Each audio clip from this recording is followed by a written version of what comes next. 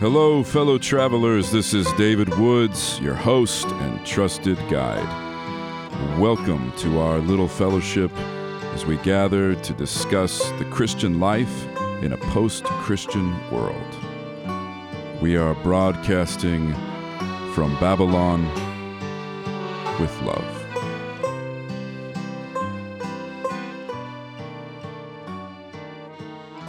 In their book, Faith for Exiles, 5 Ways for a New Generation to Follow Jesus in Digital Babylon, authors Dave Kinnaman and Mark Matlock did a number of interviews with teenagers and young adults as a part of the Barna Research Group, in which they wanted to find out what kind of faith do young adults have in a time that is becoming more and more obviously sort of a post-Christian culture or post-Christian moment. And in this research that they did in 2019, they found that young adults at least fell into 4 categories. There were prodigals, or ex-Christians who no longer identified themselves as Christians despite having maybe grown up or attended Protestant or Catholic churches as children or as teenagers. There was a group they called nomads, or lapsed Christians. And these were people who identify themselves as Christian but haven't attended church during the past month. And the vast majority of the nomads said that they haven't been involved with a faith community for 6 months or more. There was a third group that were called habitual churchgoers. And they describe themselves as Christians that have attended church at least once in the past month, yet do not have foundational core beliefs or behaviors associated with being sort of an intentional or an engaged disciple. In the last category, and they found of the young adults who grew up in the church, only 10% were in this last category. This last category they named resilient disciples.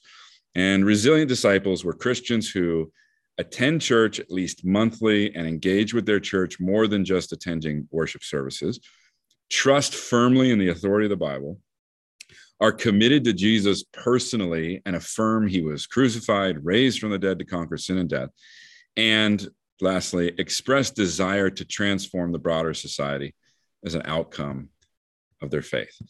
This category of the resilient disciple, while the research was about young adults, teens, people who grew up in the church, it became a phrase that was of greater and greater use, particularly when the pandemic hit, particularly when there was so much chaos around our political cycles and all these kinds of things, where Christians were, shall we say, maybe not covering themselves in resilient glory with many of the challenges that our world and our culture have been facing the last year or two. This idea of, man, there are some, maybe only 10% of professing or formerly at least raised as Christians who end up being resilient disciples has become something of a focal point for many of the ministers that I know, many of the thinkers whose work I follow. And when I think of what it takes to be a resilient disciple, what it takes to be a person who walks with the Lord through all sorts of different kinds of seasons, through all sorts of different kinds of challenges, unexpected, expected, and otherwise, I think in part, I will say, of my best friend in all the known world, Mr. Jess Carlucci. Now, Jess, that is a completely unfair introduction and setup, because I have positioned you as the 10%, as in some elite category of resilient disciples. You better not mess this up now. All right. So first of all, you have to know that Dave is one of the 6 people on the planet that still regularly refers to me as Jess. So to hear him say Jess Carlucci is really weird. And if you do call me Jess, I'll look at you funny. But yeah, I've always said this. I always said Jess Carlucci is the one person who makes me believe in limited atonement. I've always said that. I've always said right off that the bat the fact that Jesus is saving you at all makes me think there's got to be limits to something.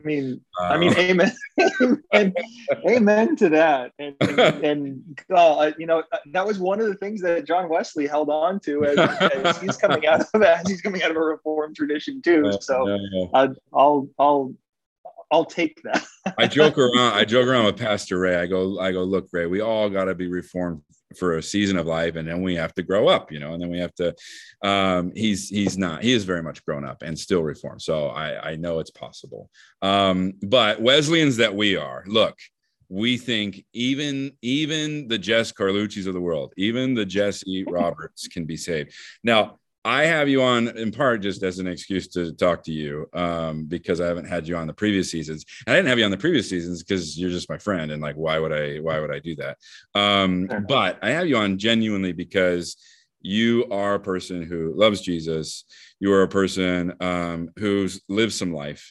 And, everybody gets dealt different hands. And I think the hand you got dealt was a unique one through which the Lord is saving you, yourself, your wife, your son, all the things.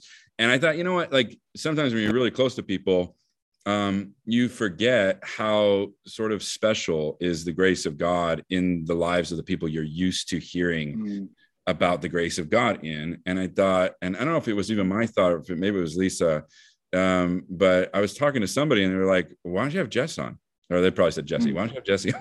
Why don't you have Jesse on? And my reaction was like, because it's Jess. So what are you talking about? Everybody knows him. Like that's old news, And then the more, of course, I thought about it, I was like, man, your story because of the Lord is so genuinely encouraging, and yet those stories, like I said, they're closest to us. We can take for granted, and I don't want to take it for granted, and I don't want to keep it from maybe encouraging people out there who.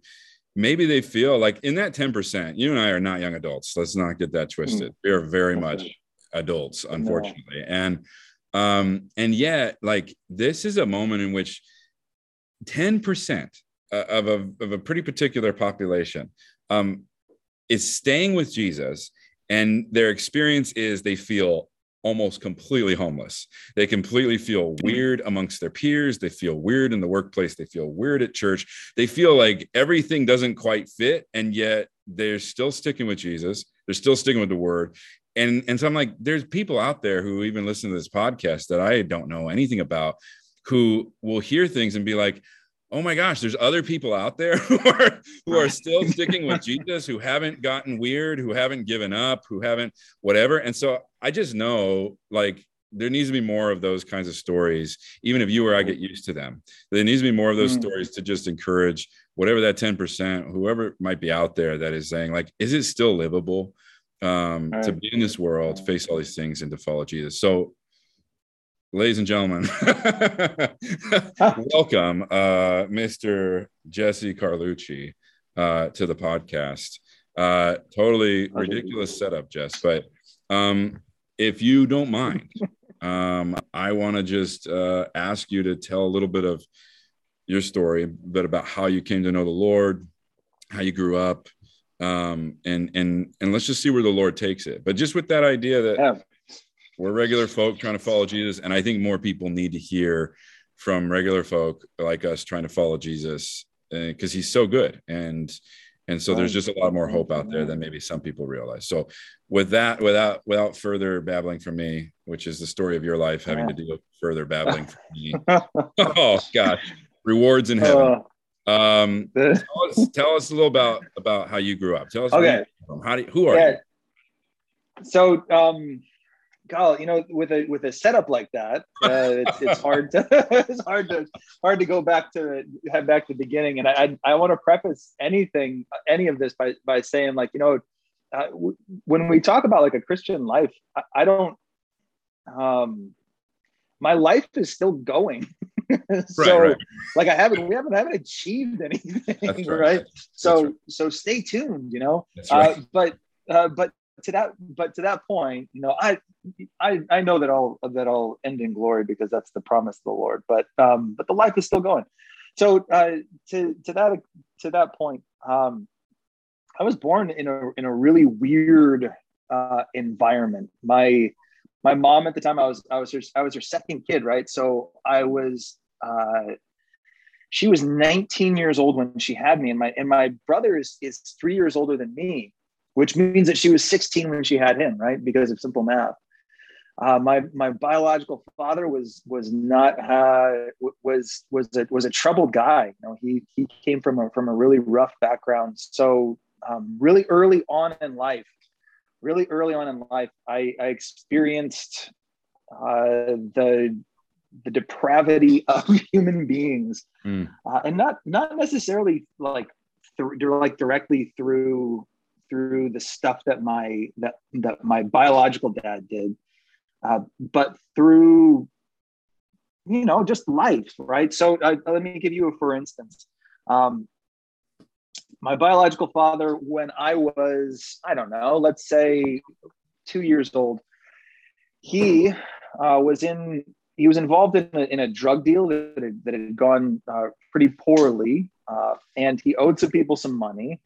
As a result, we ended up with a room full of armed men holding us hostage until my dad could actually pay them, which he didn't end up being able to do, right? So I grew up in this really weird environment, which to me, like, as I talk back on it, especially through the 42 years that I've been alive, it's really strange to think about. But as a really young kid, I was really, really aware of, like, the danger of life.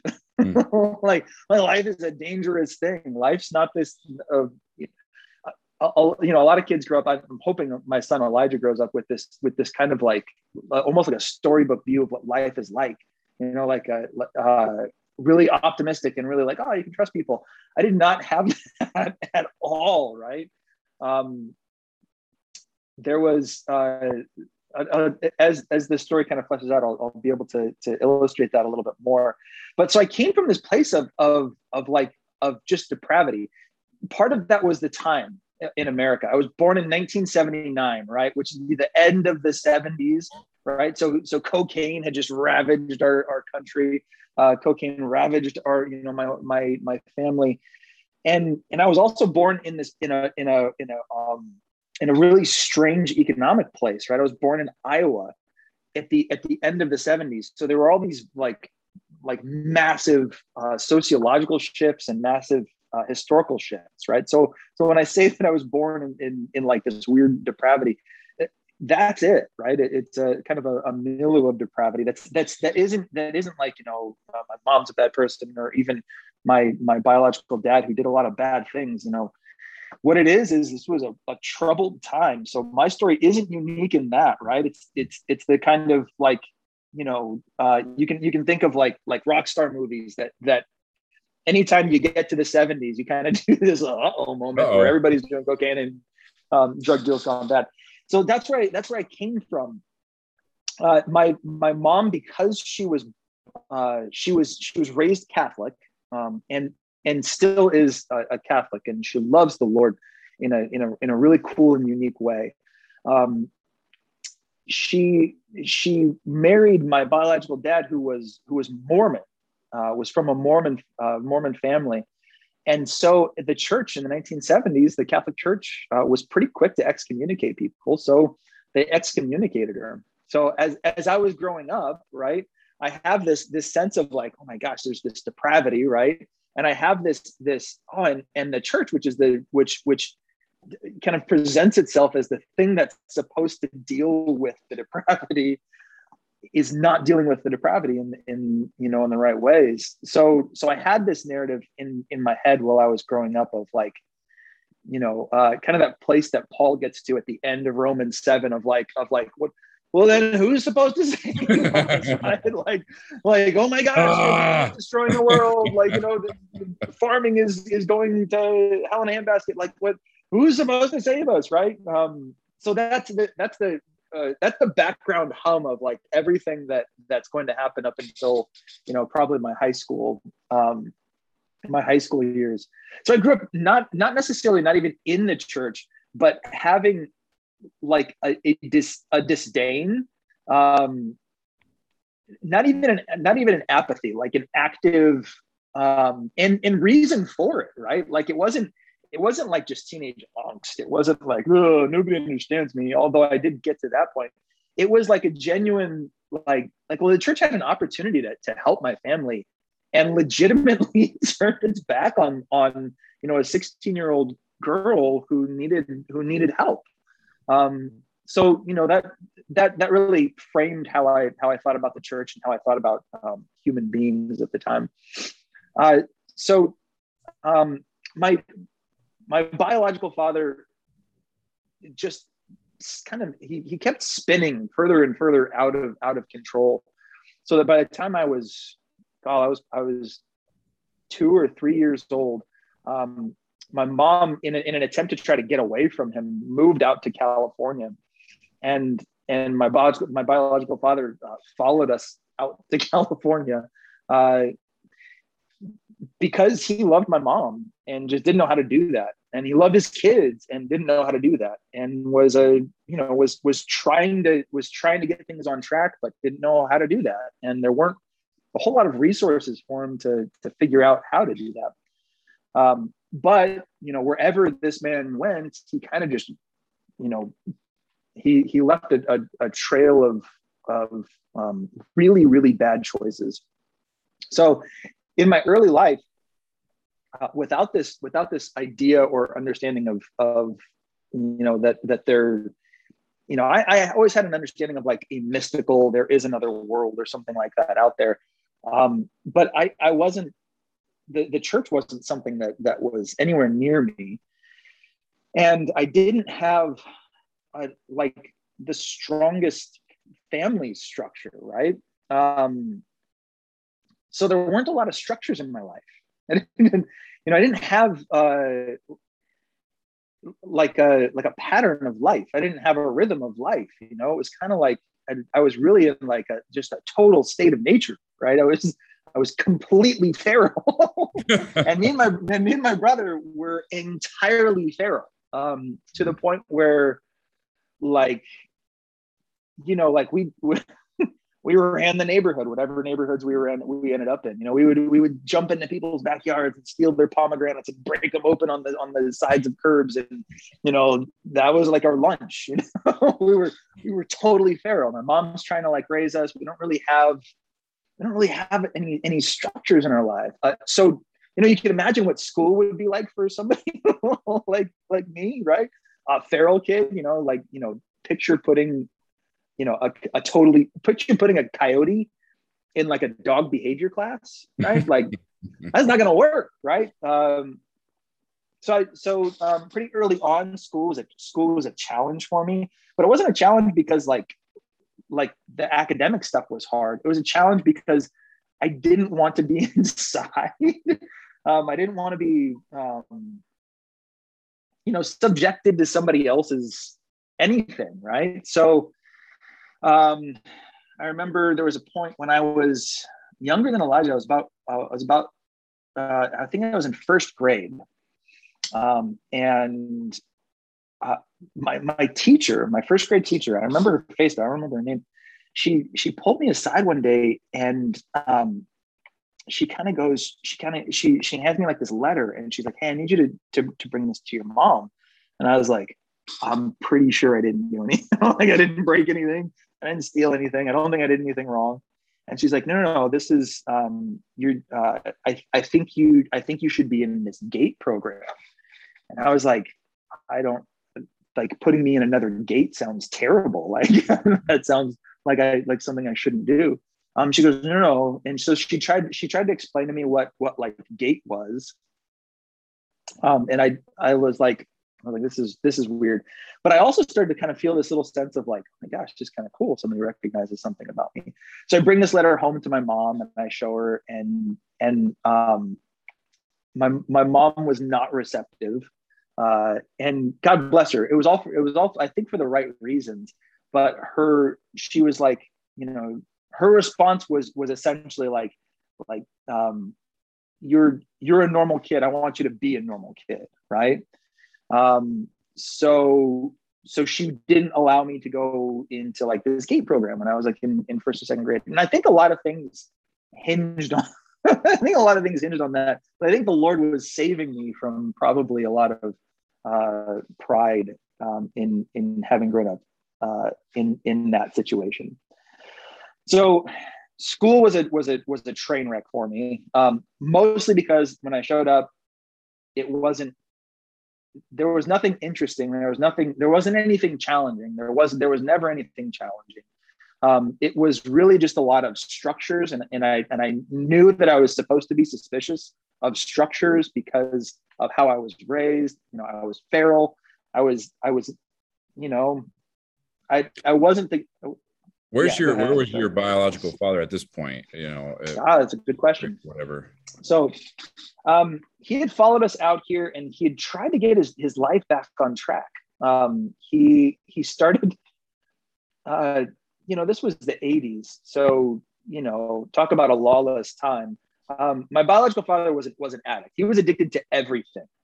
He was addicted to my mom. He was addicted to trying to be a dad. He was addicted to cocaine. He was addicted to alcohol. He was addicted to everything. And when he got out here, he got a job, of all things, as like a beer salesman, right? So he was like a representative for Kieran Beer. And he lived in Tustin. He lived in an apartment complex in Tustin.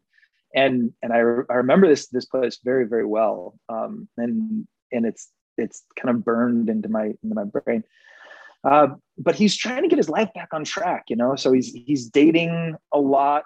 But there were constant relapses. He would come and pick us up on weekends. And my mom had to go through a lot of court battles to try to protect us, to try to protect me and my older brother, because the court wanted us to have a relationship with our dad. And he wasn't a healthy guy. So we shouldn't have had a relationship with our dad, or we should have had one that was more supervised. We were abused in every way you could possibly be abused by him. We were physically abused. We were beat up pretty frequently.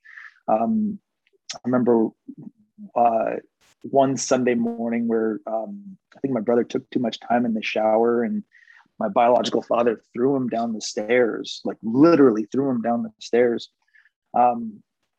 And we would try to tell my mom about this stuff, but we also loved him. He was our dad, so we loved him. So we wanted to we would come home with stuff on us, and we'd make up stories, all the stuff you would think, all the Saturday morning special stuff that you hear that kids do when they're being abused. We did, but we were also neglected by him very, very frequently. So he would come and pick us up on a Saturday morning or on a Friday night, and then we would be alone literally all day on Saturday, and he would come home late Saturday night. So we spent more time being feral, which gave us time to get into a lot of trouble, but it also didn't do a lot for our perception of ourselves and our perception of structure and this sort of thing. So fast forward a little bit to us being, I was probably in fourth. I remember waiting when I was a kid to turn 10 years old, because at 10 years old, the judge told me, I was 10 years old. The judge told me that I could choose not to go to my biological father's house. Mm. So he had these weekend visitations, and I remember just counting down the days till I was 10 years old. And I think he knew what my choice would be, because when I turned 10, he bought me presents. He bought a Voltron, right? Brought me this full Voltron thing. You can stick everything together. So he bought me this stuff. And I did. I chose that I would not be going to his house anymore. And my mom had me tell him that, that hey, I just don't think this is good. My older brother still went on weekends to go see him. But it was right about then that he actually relapsed in a pretty bad way. He had remarried by this time. He had remarried a really kind woman named Jenna, and they had a little boy, and it was right before I turned 10 years old. This little boy was 1 or 2 years old, and he ended up actually drowning. This terrible tragic. He drowned in a jacuzzi. My biological father was supposed to be watching him. The best anybody can figure out is that he got into some kind of stupor, was using, and just fell asleep really badly, and so my little brother drowned in a jacuzzi. And I think it spun, as it would. I think it just spun my dad out. It spun him out in a bad way. So he started to become abusive to Jenna, and he started to become abusive to kind of just everybody around him, in a heightened way. He'd always been that. Usually it was directed just towards me and my older brother Jeremy, but I think it got worse. And just after I turned 10, his wife Jenna showed up to our house and told us, we had spent a lot of time trying to tell her, like, hey, this is the stuff that you can expect from him. I know that his life looks like it's getting on track, but it's not, and this is what we grew up with. And so she showed up one night when he was supposed to be there to pick us up, in tears. She had clearly been hit, and she said, no, this is he is the person that you've been telling us that he was. So that ended right there, pretty squarely, our direct relationship with him. That was a tough time. Being 10, you have just enough awareness. And I think about my son, who's 8. He's going to be turning 9 here in just a couple months, and he's got a lot of awareness that you don't. He's got like this sneaky awareness of he observes everything. He knows how you're feeling at all points, right? Mm-hmm. Which means, being a dad in the middle of a pandemic, you got to be on your A game. But he observes all things. And I remember being that kid, right? I remember, especially because this is a really traumatic time, I remember just knowing how everybody's feeling, being like hyper aware of how everything is happening around them. So we severed the relationship with him, and it was finally like the court backed it up. Jenna was supportive of it, and we were finally.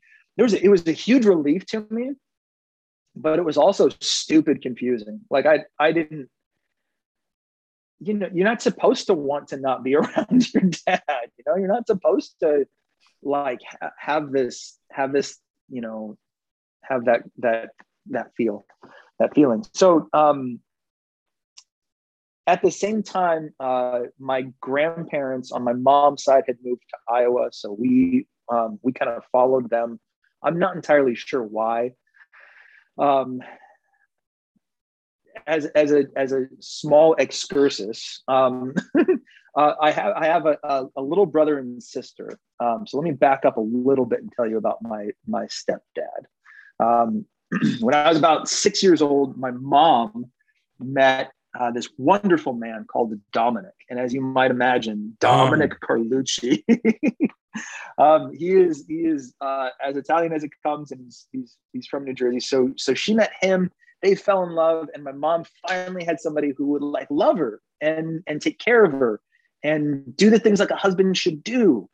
And it was really, really awesome because she was taken care of.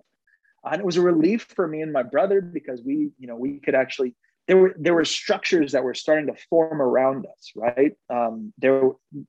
Whereas like we had grown up completely feral up to this point. Jeremy was about 9 and I was about 6. But now all of a sudden there were structures that were starting to kind of form around us, and there was comfort in that, and there were some really cool things in that. after my mom and dad, I call Dominic my dad. He's my dad, right?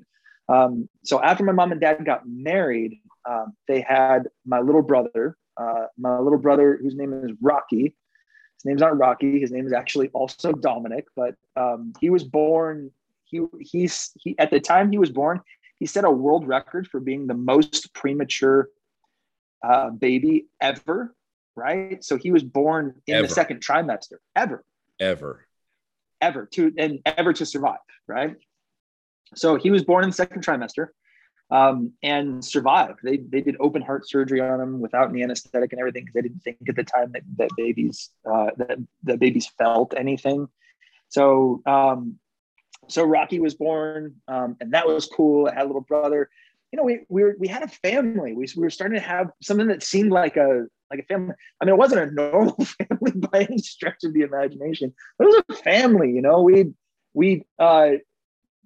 you know 80s TV shows, we definitely resonated with Roseanne a little bit more than we did with like Family Ties, right? It wasn't like we didn't have sweaters and crap. That was weird to us, right? But we did like yell at each other a lot and eat. So like, you know, that we were much more Roseanne. So we had this family, and there were structures that were around us, and it was cool. And this was about the time that we lived in Mission Viejo. We were in Southern California, and all of that structure helped me to make that decision when I turned 10. That like, yeah, I can start to see what a family looks like, and I know that I can't have my biological father in. I can't be there. I can't be this divided person, right? So, right about the time I turned 10, we moved to Iowa. Of all places, Iowa. That lasted for about a year. When I moved to Iowa, it was I was the California kid, and I didn't know this, but like Iowa farm kids are like tough. So like like my first day of school, I'm in fourth grade. It was the end of fourth grade. So the first day of school, I just got jumped. These third graders it starts on the basketball court. They throw a basketball at my face and then just start pounding on me. And I'm like, I don't understand this. So life in Iowa was hard for me. Wow. because you know, you're a California kid in the middle of farmland, and people weren't like, you were not cool, or you were cool and they like weren't. So I don't know what it was, but I got beat up on a lot. And I didn't have any friends. And so I spent a lot of time with books. I started reading books a lot when I was in Iowa.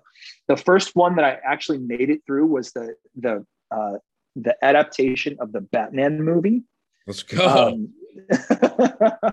That exists. And it was that existed. And boy, I just ate it up.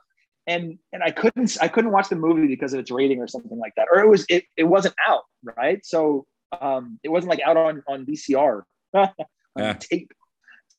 So I just read it, and I just fell in love with books. My parents would, I would do something stupid. I would get grounded. My parents would ground me and be like, cool, books. So they started taking away my books. It was like the only way to punish me, right? So in Iowa is where I started to kind of like fall in love with books. And, we have this family that's starting to form, this structure around my life that's starting to form. I'm starting to kind of fall in love with books, but not like school, just books. I just really like books and reading books. We moved back from Iowa because Iowa was not working out for us. And we moved back to Mission Viejo here in Southern California. And we find out that there was a show. There's a show called America's Most Wanted. And my biological father one night showed up on America's Most Wanted. Yeah. So he had, while we were in Iowa, he had attempted to kill his father-in-law. So Jenna's dad. He had kidnapped his new daughter. He had stolen a car and tried to make it from Southern California back to Iowa, stealing cars along the way. and they couldn't find him. So that was a little unnerving, right? So we hadn't had any contact with him from the time I was 10 until the time I was about 12 when we got back from Iowa. So I started back at a new school again. In between the ages of from first grade to sixth grade, I went to 6 or 7 different schools. So we hopped schools a lot. By the time so we get back from Iowa, start going to this school in Mission Viejo. I get called into the principal's office again, right? I spend a lot of time there. And the principal was like, "Hey, we have to let you know that your dad is trying to get a hold of you. He's not on the list of people who can pick you up, but he called the school trying to see if he could come pick you up." So we've talked to your mom. I get home, my mom is just a wreck, right? And it turns out he was my biological father was trying to kidnap me and my older brother. It was a hard thing to think through, right? I mean, you're you're like, the structure's finally starting to congeal, right? The jello is starting to get a little jiggly.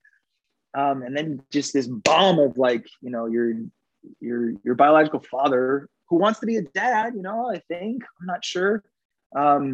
He's trying to kidnap you, and he just showed up on American Most Wanted. So, he's not a good guy. I'm like in 5th grade, right? So I'm like, how the heck am I supposed to do this? And at this time, I'm starting to like listen to gangster rap and everything, because that's what you do in 5th grade. Sure. So from that day on, this is a really long-winded way of saying, from that moment on, I guess, fear, or like, I don't want to say fear, like almost like what dominated my psyche, what dominated how I thought about the world, was you have to protect yourself. Like, you have to, because I had to go to school. I couldn't not go to school. So I went to school every day with a knife. And I had a knife in my sock, right? And I still remember like what it felt like at the end of the day to get the knife out of my sock, because it would leave like this little imprint of the knife in my skin, because it was pressed up against the, and I'd gotten called into the principal's office after, again, this time, because, somebody had seen the knife in my sock, and I told them the whole story, and I was like, "Hey, this is how I have to cope with it." And it was before schools were weird. So, he just kind of took the knife from me and was like, "Don't bring knives places." So I just put another knife in my sock. But like, that's what like, it's like what dominated how I thought about myself in relation to the rest of the world. Right. So you're not asking me any questions, by the way. I'm talking for like lots and lots. No. Well, so what ends up happening with your biological father? How are you able to, is there any closure? Is there any like, okay, and then we were at least safe to be able to move forward in life? Because you described from beginning to end, just growing up with these atmospheres of just danger. There's just, the world's a dangerous place. People are dangerous. People you're supposed to trust can be the most dangerous. Are you able to ever have any closure on that, or a sense of safety moving forward from, at least from him? Yeah, no. The most recent contact that we've had with my biological father was, he found out that my grandfather recently passed away, about 3 weeks ago, and he found that out and started to contact my mom, contact my older brother, trying to find me. So no, there's no closure there. Did they ever catch him? I mean, they're looking for they him. Did. Yeah, they caught him. They found him. They put him in jail. He's spent his entire life going in and out of jail. He had to have a partial lobotomy because he was in a drug deal that had gone really bad, and somebody hit him in the head with a baseball bat. So his skull was crushed in, and so they had to take out part of his brain. And as a result, he has seizures. But that's a story that I might tell a little bit later. But that's a background hum of my life. Yeah. I was just talking to my mom about this, and it's a strange thing. It's anxiety inducing. There's like this, almost like a phantom, like who's constantly, could at any moment. And it's strange when that person is your dad. The Lord's given me some resolution there that I'll talk about in a little bit. But well, let me ask that question then about the Lord. At what point does the church always have this category, teenage years? Like, at what point does the church become not just another enemy of the good or another failed help, but become something that is even viable for you? That seems like that would be a pretty far bridge. So that's a good question. Most of high school I don't remember, which is strange. I remember like little snippets, and I think it's because of trauma, just growing up weird. But I don't really remember a lot of high school. My senior year I remember because it's when I met my wife, my beautiful and wonderful wife, whom I love dearly. She's called Jen. Yeah, she's wonderful. Met her at the end of my junior year. Actually, we were in a math class together. She was she was like a sophomore, and I was a junior, right? So we were in the same math class. So that tells you that she did math, and she was good at math. And I just didn't do school, right? So we meet, and over that summer, I was supposed to call her, but I went to Santa Cruz instead. So I didn't call her. So the first day of school, my senior year, it's her junior year. My first day of school, senior year, she comes like running up to me like angry. She's like, "You said you were going to call me." And I was like, I say things. I say things sometimes. Yeah, of course I did. And what had happened was I totally lost her number altogether, right? I'd been thinking about her all summer, right? But I was too cool to say that. I was like, I was in Santa because, things happen.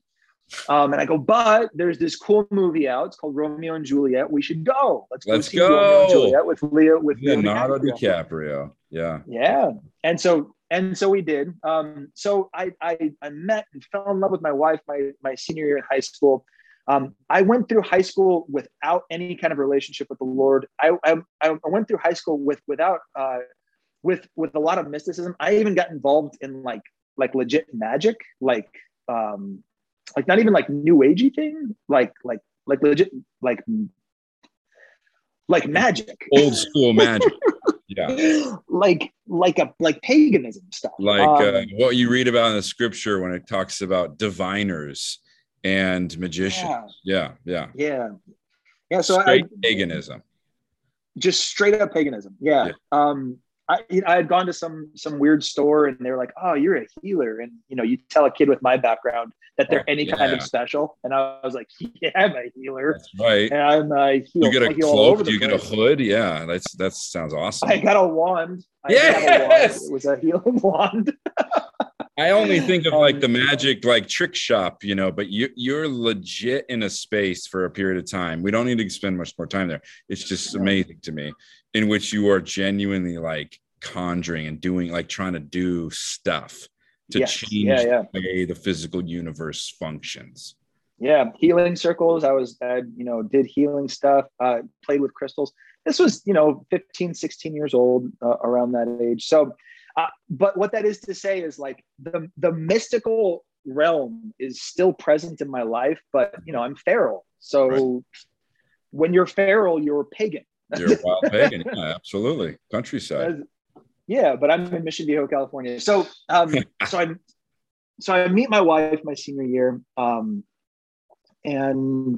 I start dating my wife my senior year. We're deeply in love. And I need to try to scrunch up this story. I had a Bible, and I didn't know what to do with the Bible. But when I graduated from high school, Jen was still in high school. I had a job where I worked overnight. I worked 12-hour shifts from 7 p.m. to 7 a.m. So my days off were really, really lonely because you had to keep that pattern. So I'm newly out of high school. My girlfriend is, has a normal life. So she's doing her normal thing. And I'm like, all day, every day of the week, I'm up all throughout the night, just sitting up. And there's nothing you can do at like 4 o'clock at like 3-4 o'clock. You can't like go somewhere. So you just have to sit, right? There's nothing you can do. And with a kind of a past like mine and a brain like mine, it got me into some really weird places. So one night I was sitting in my room in a really, really weird and dark place, and I had a Bible. And for some reason I had this Bible hidden in a drawer in my closet in the same place that there was a bottle of Jack Daniels. I don't know how those two things, somehow they both needed to be in the same place. So I'm sitting in my room, and I have to read the Bible. Take up and read, Jess. Take up and read. I don't know how else to say this. And I've never done that before, right? The closest thing to any touch points of Christianity in my life have been the Catholic Church, which my mom had kind of started to dabble in again. We had gone to Catholic Church on Christmas, this sort of thing. But it was so far away from me. Reading the Bible was ridiculous, which is why the Bible was in a drawer with a bottle of Jack Daniels, like being hidden from the world. So I just have to read the Bible this one night. And I didn't know where to start, right? So I kind of like flipped through, and I see like there's an Old Testament and a New Testament. I'm like, well, I don't want the old one. So I go to the new one, and I start thinking like, I'll see if I can find the Christmas story. So I flip through, and I end up in Luke 2. And the Lord's like spoke to me through the scriptures, and it's pretty easy to dismiss when you've had like when you've just heard all the story of the amount of trauma that's been in my life. It's pretty easy to dismiss something like, oh, that is sure the Lord spoke to you, but like I'm telling you, there is no reason for me to have opened up a Bible. And the stuff that I got from that first time ever reading the Bible was consistent with like what I would learn later is millennia of Christian tradition, consistent with a God who I've met in this Bible, who I've met every day of my life since then, right? So there's this consistency that I can say, I can point back to this and I can say, no, this wasn't like a delusion. This wasn't like just trauma. This was like the Lord spoke to me in the scriptures, and that night began to save my soul. That night began to like provide structure. That night began to provide solace. That night began to provide protection. And began to save me in a way that I'm still being saved today.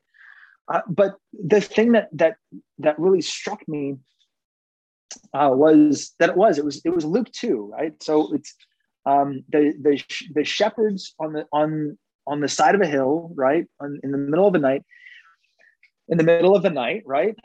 And I'm there in the middle of the night, just a guy, right?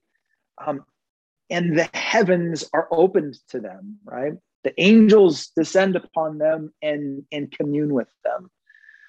And I can't tell you how incredibly comforting it was to know that those shepherds were spoken to by the creator of all existence.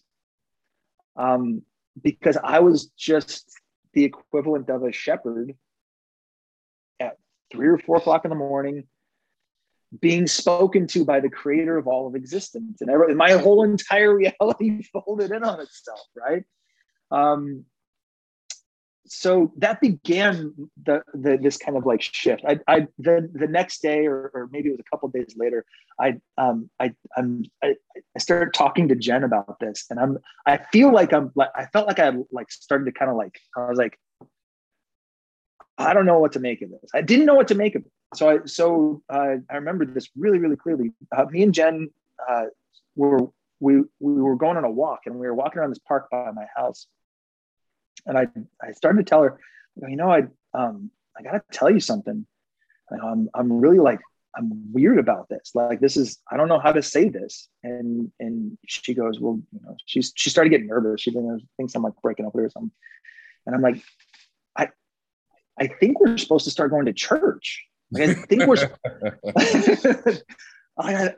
so I tell her this whole story. I'm like, I think God, I wouldn't have said the Lord. I think God, like whoever that person is or whatever that thing is, I think he wants something from me.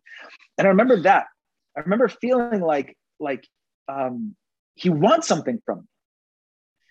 And I didn't know what that was. And I remember like, well, the rest of my life has got to be like, I got to figure out what the heck he wants from me. Right. Because like, he's this obviously caring, loving person who cared enough about these shepherds, who cared enough about me to talk to me. And like, well, shoot, like, let's start doing this. Like what do I do?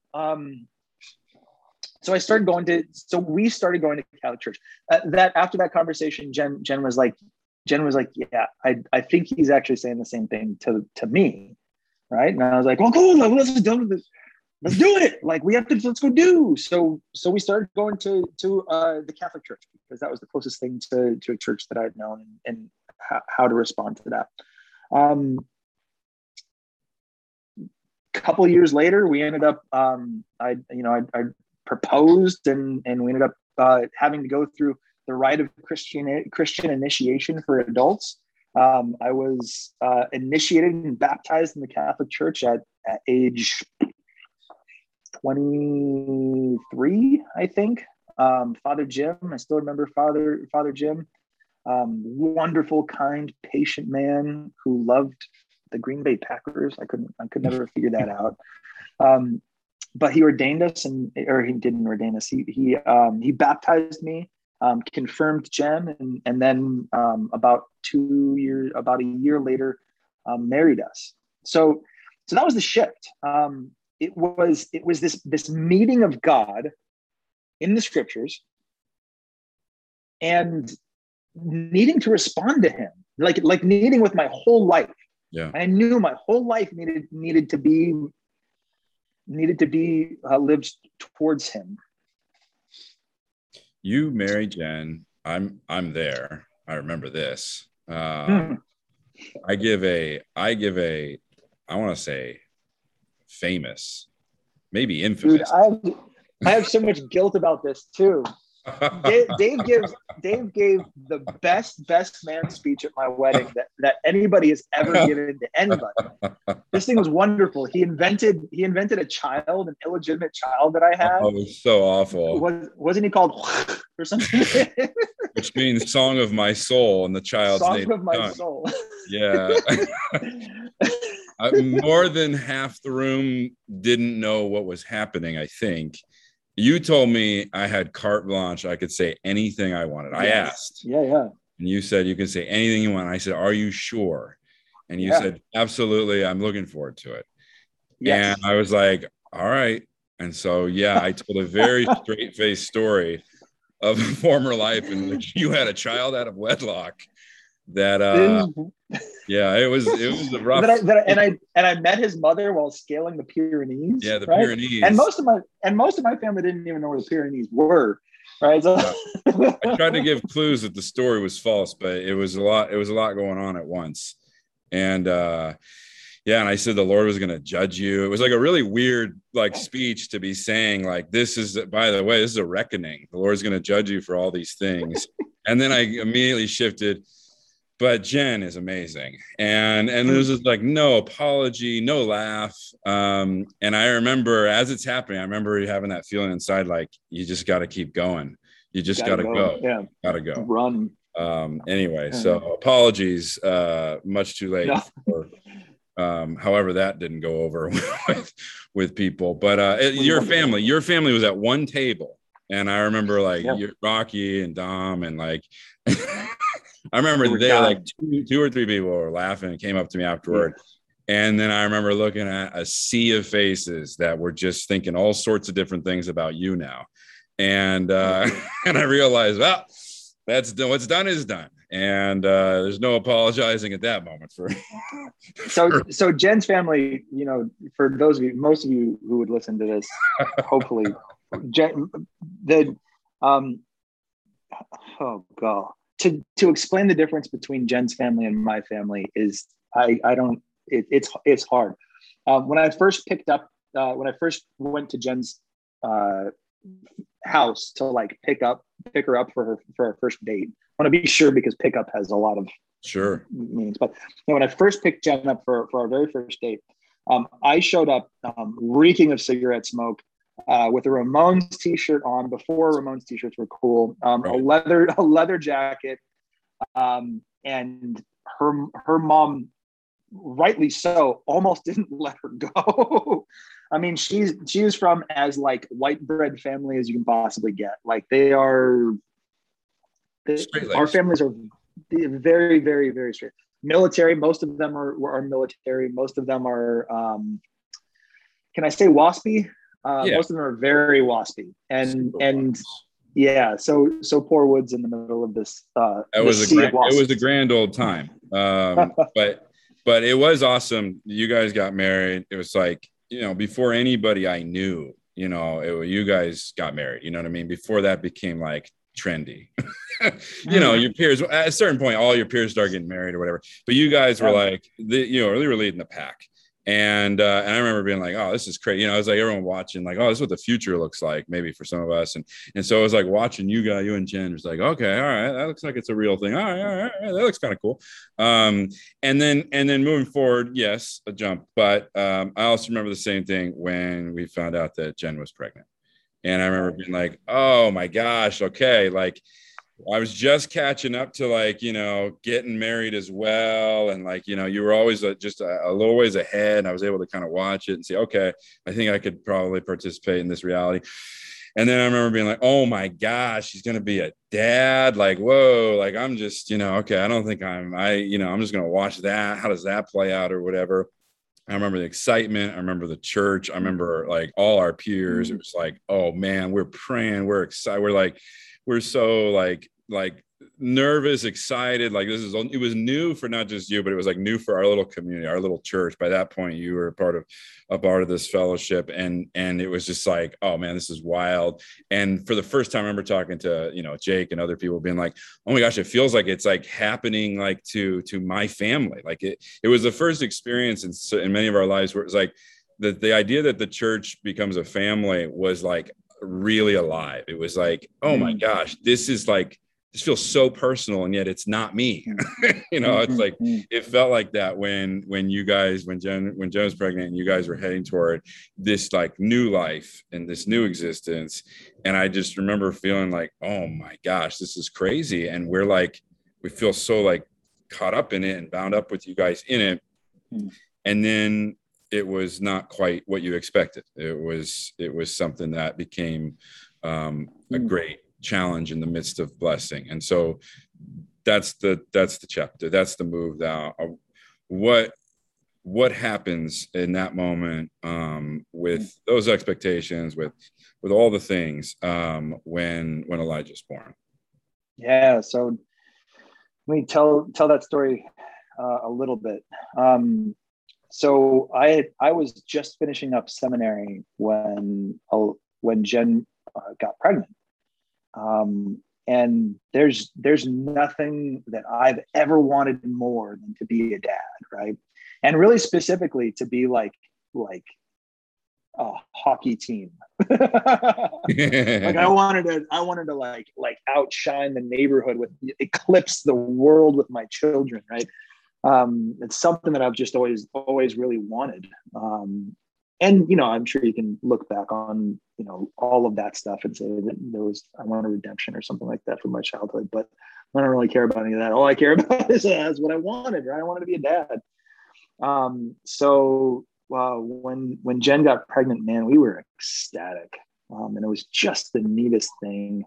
It was the coolest thing to plan. It was the coolest thing to go to the stores together and pick out cribs and do all the planning stuff.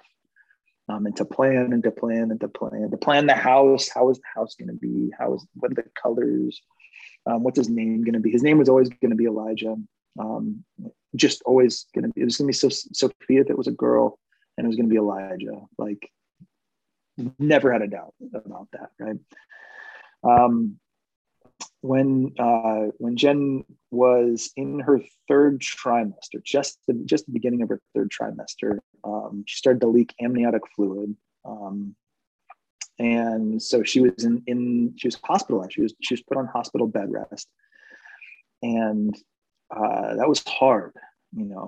All of our expectations, all of our hopes, all of our everything is just like somebody just threw the emergency brake on us.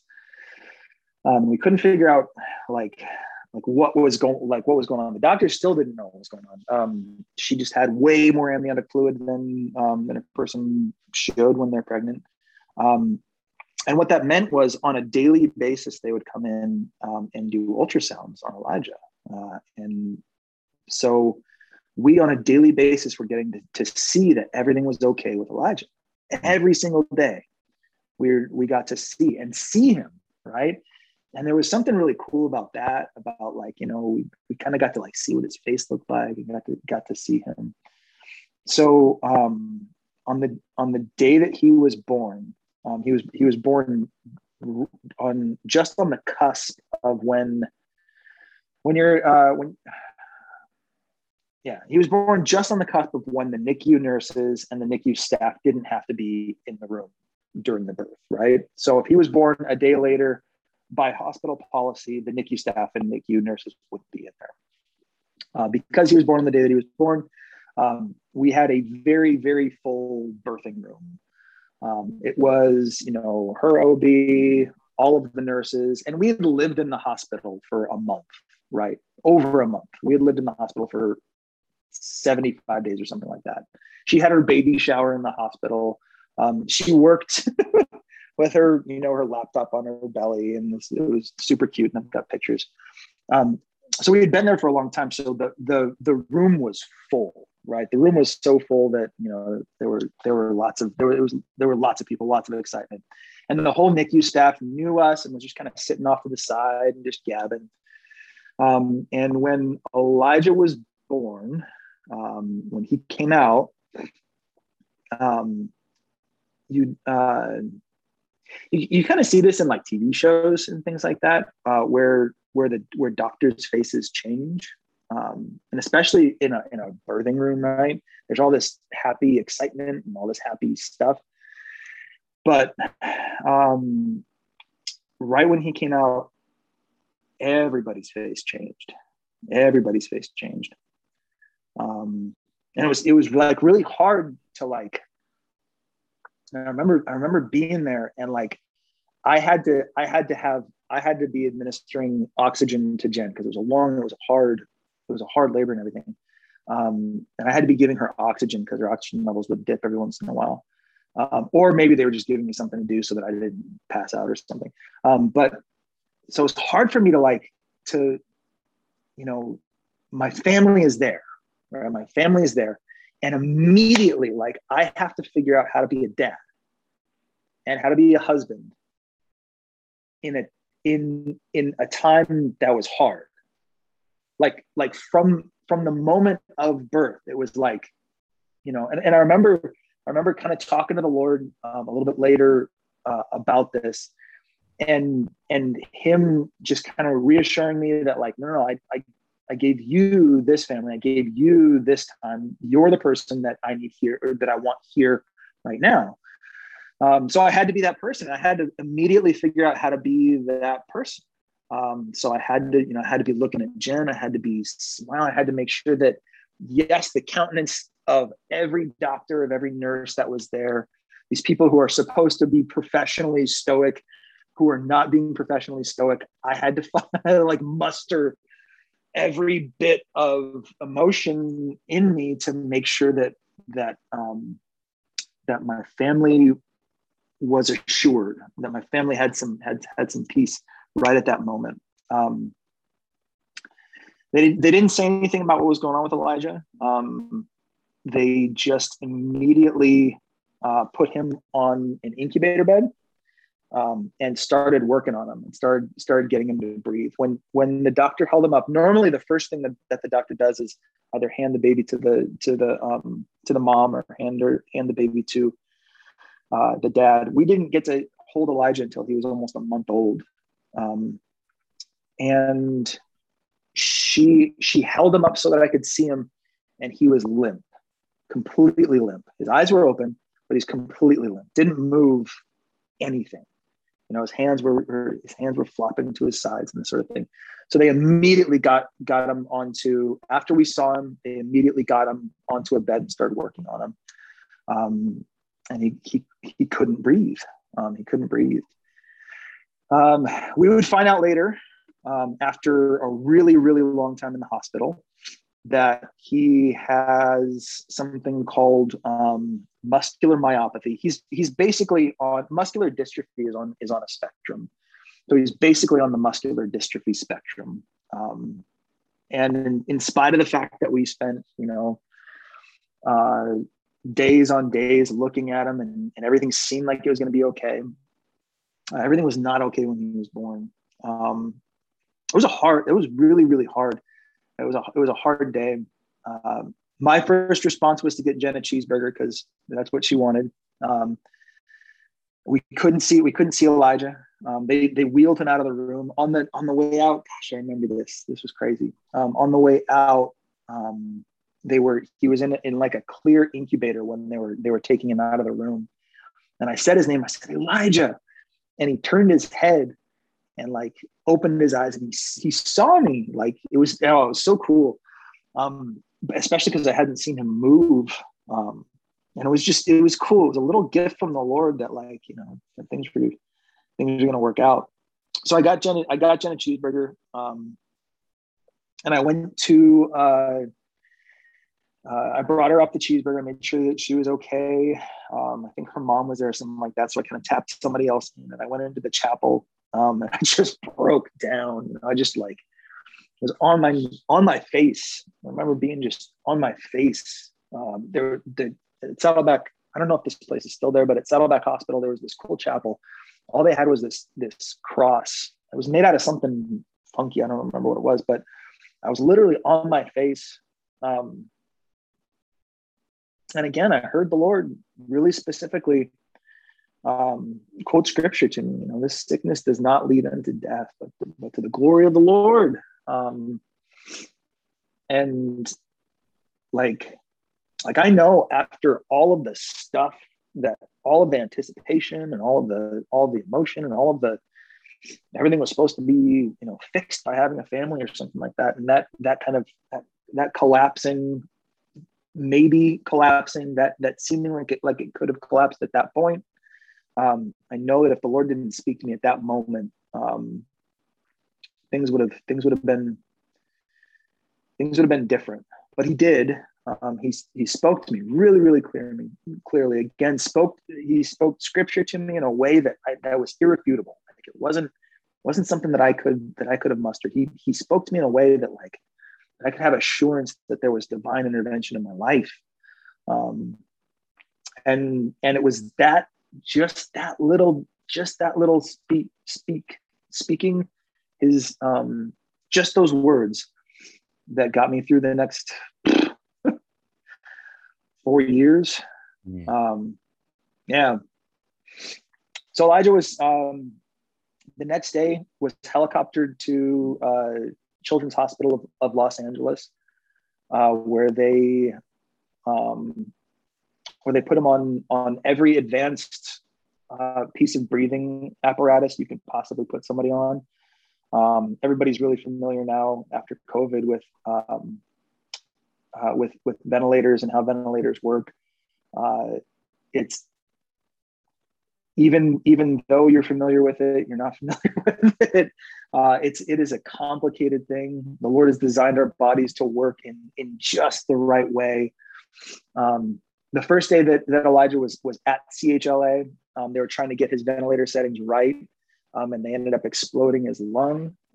So he had to have immediately, again, no anesthetic, a surgery where they split open his chest, and they had to put a chest tube in immediately. The doctors, again, were, they're trained to be stoic, but they would tell us on a pretty regular basis, this is an ugly situation, a bad situation. It does not look good for your son. And for probably the first 2 weeks, we were told that pretty consistently. So, we were there, and what was really hard about Elijah being there was that the hospital policy was that we couldn't sleep in his room, and there wasn't any place to stay in LA. So we had to drive back and forth every day from the hospital down to our home in Aliso Viejo, and then back up to the hospital. And it was hard. We'd wake up and drive up to the hospital, spend all day at the hospital, come back home, and it was really harrowing. I don't know how to communicate that. It was really harrowing. Every moment was dramatic. Every moment,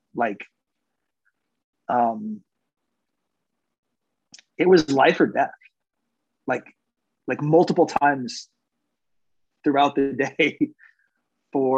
He was in the hospital. He was in the NICU for about 6 months. And it was especially for those first 3 months, it was literally completely harrowing. So it was hard.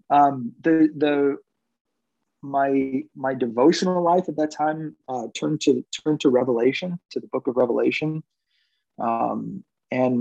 And throughout that entire time, I stayed in the book of Revelation. What I needed to know was that there was a telos. I needed to know that there was a God in charge.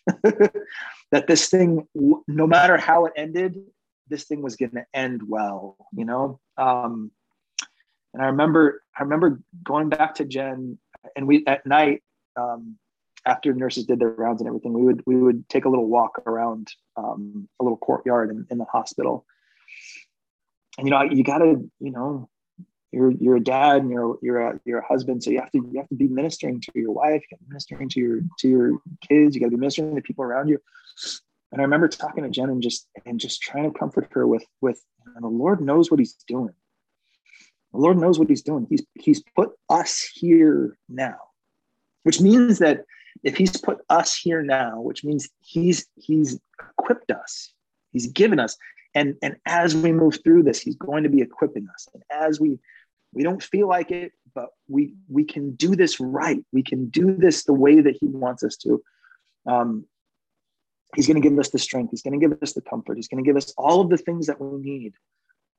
As long as we have that idea of He's put us here now. He's put us here now. So that, if I had a Christian mantra, that would be it, because we've been through a lot of stuff, and that's been the consistent message is for such a time as this, he's called us here now, right? So to kind of push a little bit of fast forward on on that story. I'm so sorry. I'm talking so much. No, Ask somebody like me to talk about them. well, and I don't it's real life. I mean, what more important stuff would someone want to spend a few minutes, on their commute, listen a little bit more to, for me, right? Like to just remember, you guys, and it was always shadowy. It was hard to see.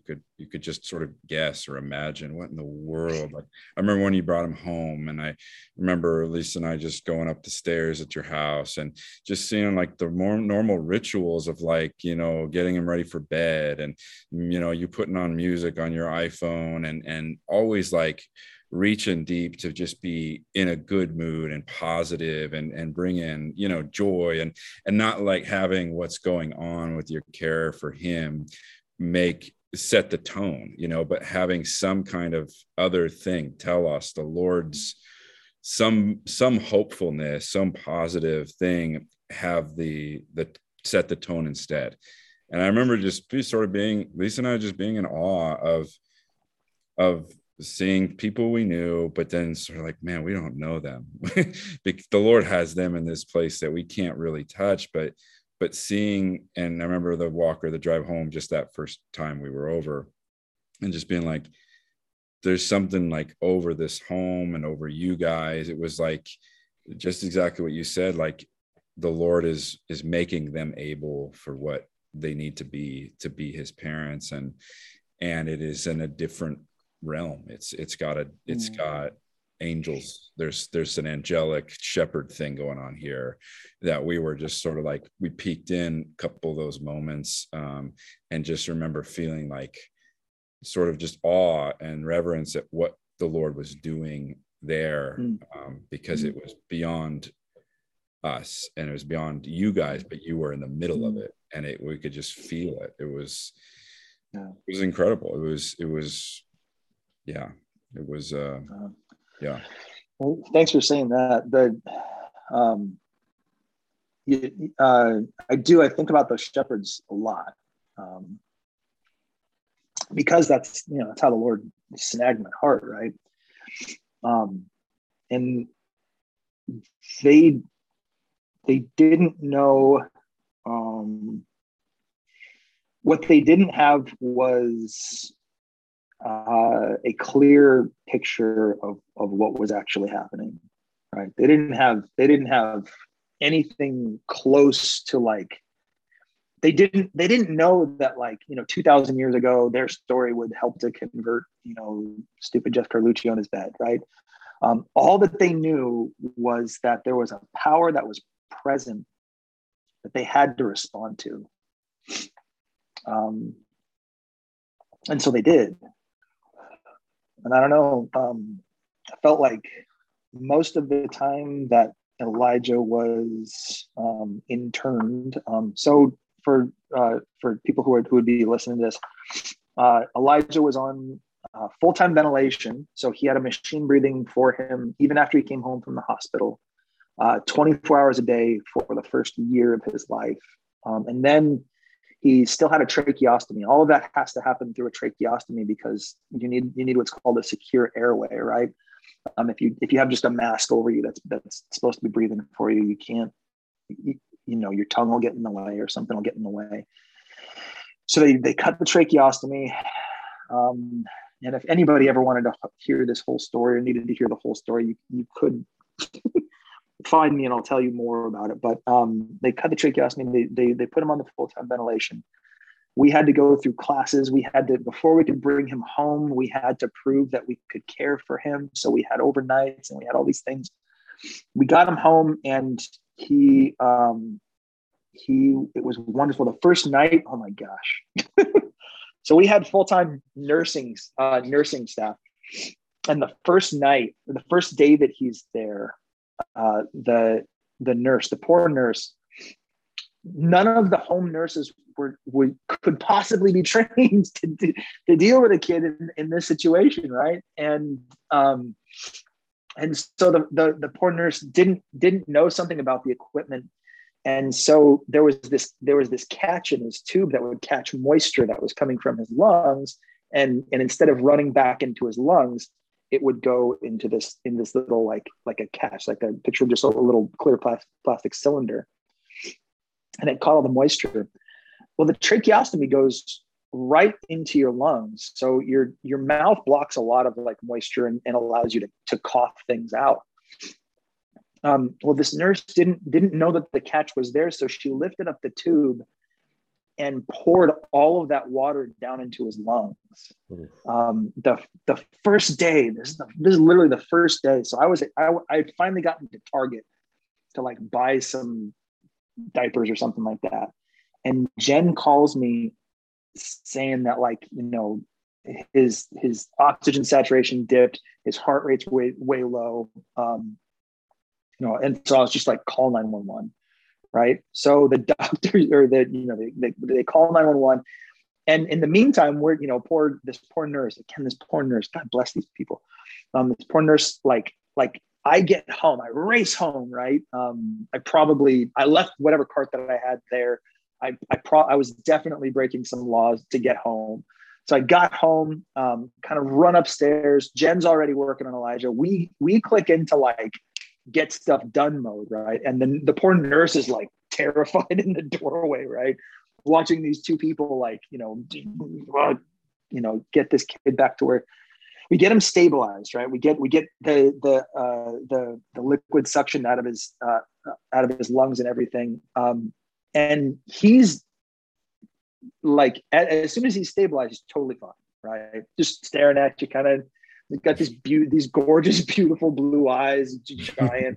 And right when he gets stabilized, the nurse walks up with the firemen, because we had called 911. Yeah. And the firemen walk in, and they're like, and they're like, you know what?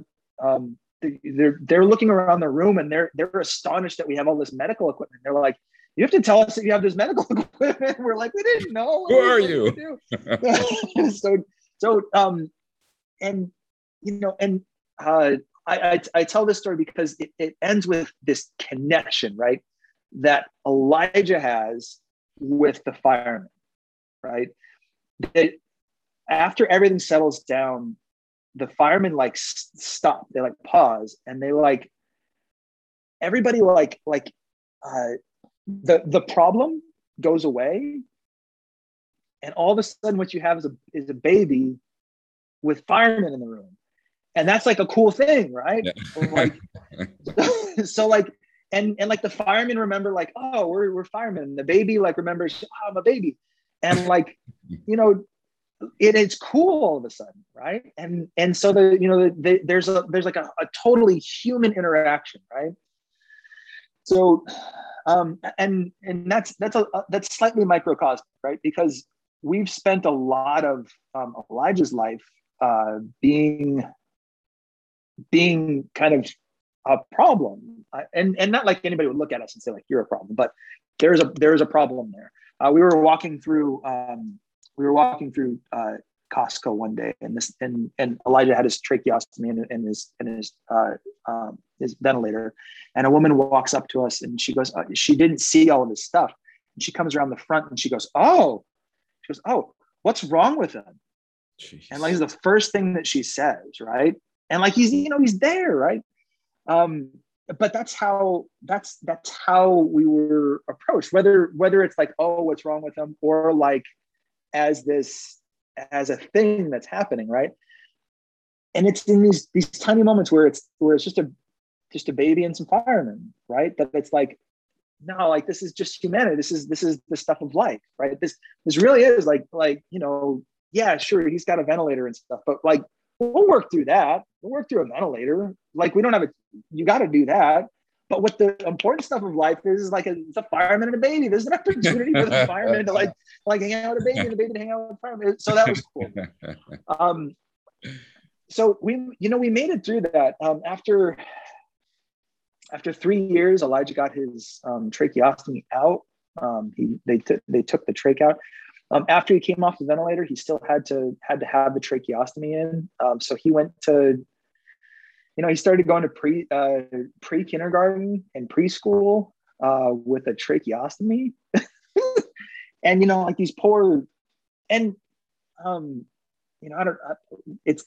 it's really hard to talk about a lot of this stuff because I never want somebody to like look for things with Elijah, right? Because if you don't know any of this, like you wouldn't see it. But Elijah does have like he's still got it's globalized muscle weakness, right? So like for a long time, if he falls or something like that, his arms can't get out in front of him fast enough. So he would have cuts all over his face because he'd fall and just he'd cut his face up, right? But like the poor teachers that and, he would so like he kept on falling off of the bench at lunch, right? Because he doesn't have the just the stuff to keep himself up and he can't like catch himself. So like these poor the poor teachers would be like, he's falling off the things and trying to like, they feel guilty and they feel like they should be doing something. And I all that's to say, he grew up with a lot of normalcy, but he also grew up with a lot of times people just dealing with him with like kid gloves and having to like so the poor guy's got a lot going on, but he's a wonderful kid. If you meet him, he loves battle bots. We just got him some battle, but he plays battle bots. He's funny. He's brilliant. Yeah, he's just the sweetest person. And yeah, and like you say, it's more about people.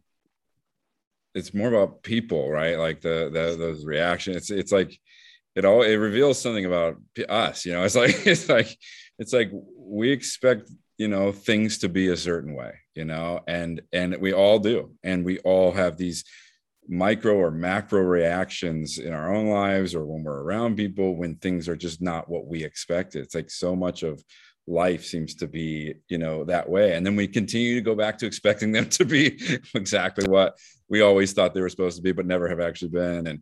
And it is just an incredible thing to see, like your story with as a dad, your story, you and Jen, your story together, and even just the story going all the way back to your childhood, right? Just to try to put something on this, as a description of a life that I characterized at the beginning as resilient.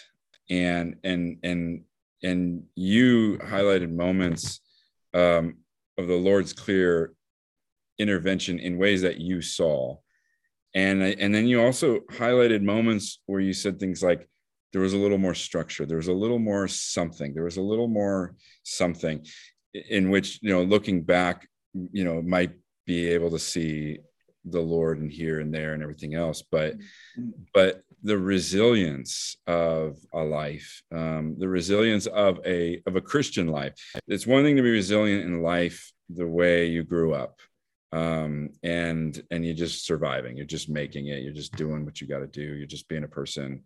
To be then a Christian husband, a father, and to be resilient with all that life has brought. And again, I said this at the beginning, it's not until COVID for many people in recent experience that people have generally and then genuinely had to find resilience in themselves. And many of us have found we are not.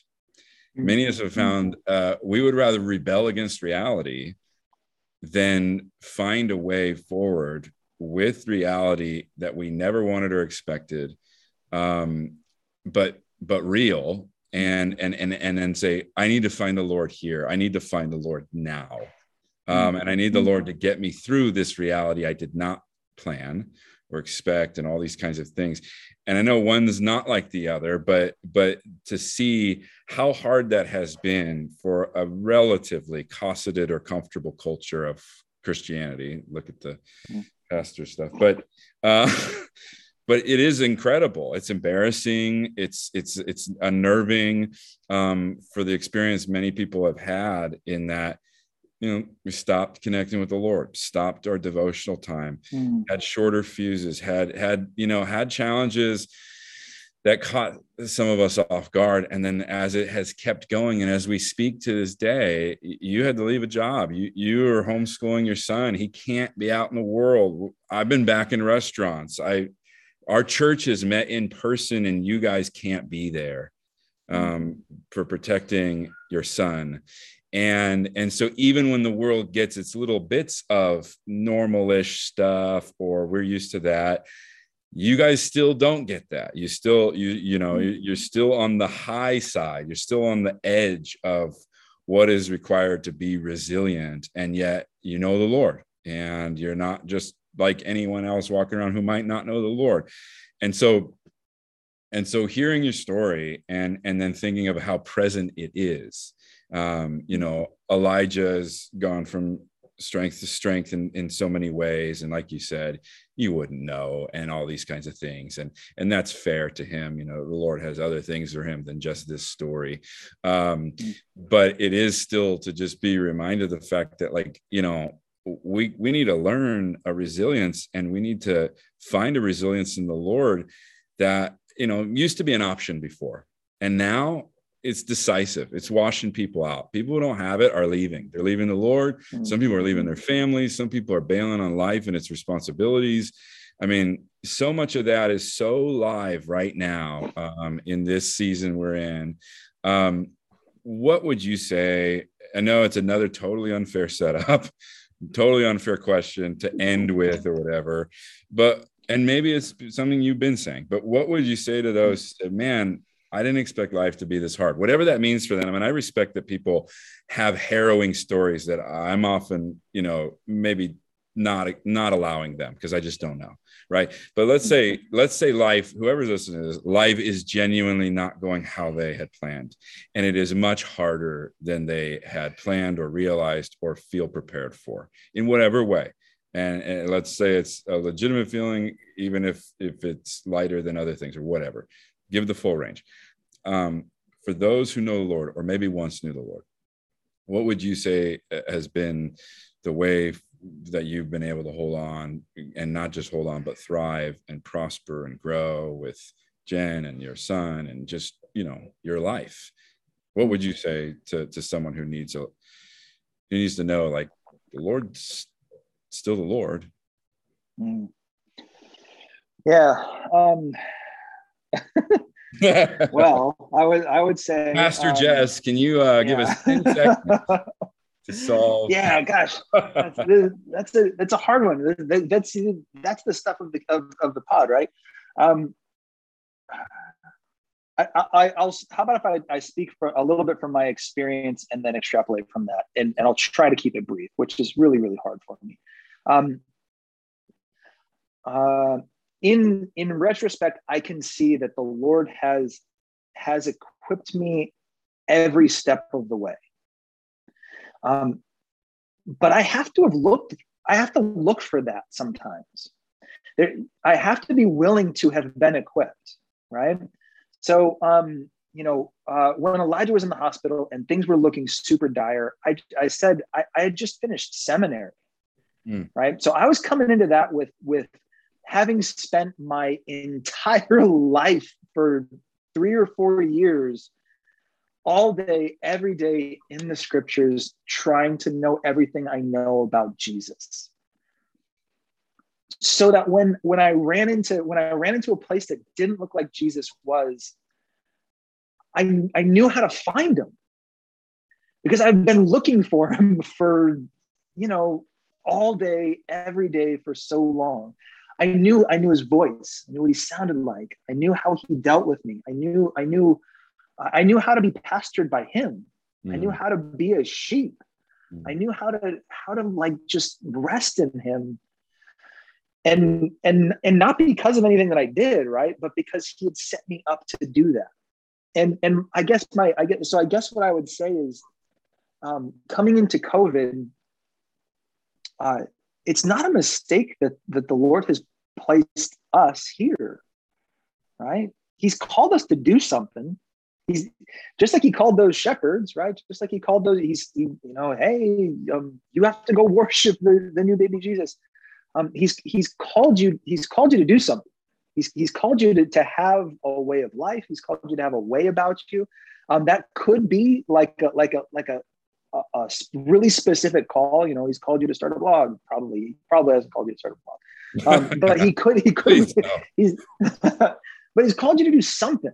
He's called you, he is an active God. He is a God who is every step of the way. For those who are listening, he's speaking and he's saving with his speech, because that's who he is. So I don't know, to maybe put a bow on all of that, you have to know God. You have to know him. And the only way to know him is through Christ. So if you know God in Christ, when you get to these moments, when you get to those moments where the doctors are all looking at you like, we don't know what to do. When you get to those moments of, the principal looking at you saying like, your dad's trying to kidnap you. When you get to these moments of life that you are going to hit, you know the telos, revelation, you know the fact that he's standing before you saying, at some point, I'm going to wipe away every tear from every eye. And at this moment, you might have to have a tear. At this moment, you might have to endure a little bit, but know that his salvation is coming, because that's who he is. And his salvation is present right now. I don't know. I have to be careful, but when I look around at what my life could have been, what my life should have been statistically, when I think back at statistically where I should be, I can see so clearly the Lord's provision for the small places in my life where I've been faithful. Small places. I can't say that like, all of our stuff with Elijah, I had been faithful. There were times where I would lose my temper with nurses. I would try to force my will on things. I would do what a lot of people are doing right now in the pandemic, right? You just kind of like make a reality for yourself. There were times where I tried to do that. But in the small little places where I was faithful, the Lord grew those little mustard seeds into, homes for birds. And that's all that he's calling us to do. That's all that we have to do, even in the face of a worldwide pandemic, even in the face of a traffic jam, right? It's a little mustard seed of faith. And if you can't find a place for that faith, I want to assist you in finding a place for that faith. Know that he has given you life. Know that he's given you life. Like he's given you something. He's starting his relationship with you. He's starting whatever it is that you're trying to get through. He's starting that with a gift. He's starting that having already given, right? You can have faith that he's going to continue to do that, because that's what he does. He's going to continue to give that life, and he's going to continue to tease that life out of you and tease more and more life out of you. I don't know if that's clear or cogent, but that's been the stuff of our life. I'm so thankful. I also have to say I'm so thankful for a church that can be respectfully present in a lot of the crap that we've been through. Well, you guys are well loved, and all I can say to all that you've said is amen and amen. Jesse, thank you so much for taking the time to show us a little bit of your life and the Lord in your life. And I know, because it's the Lord and because of that telos, the best is yet to come.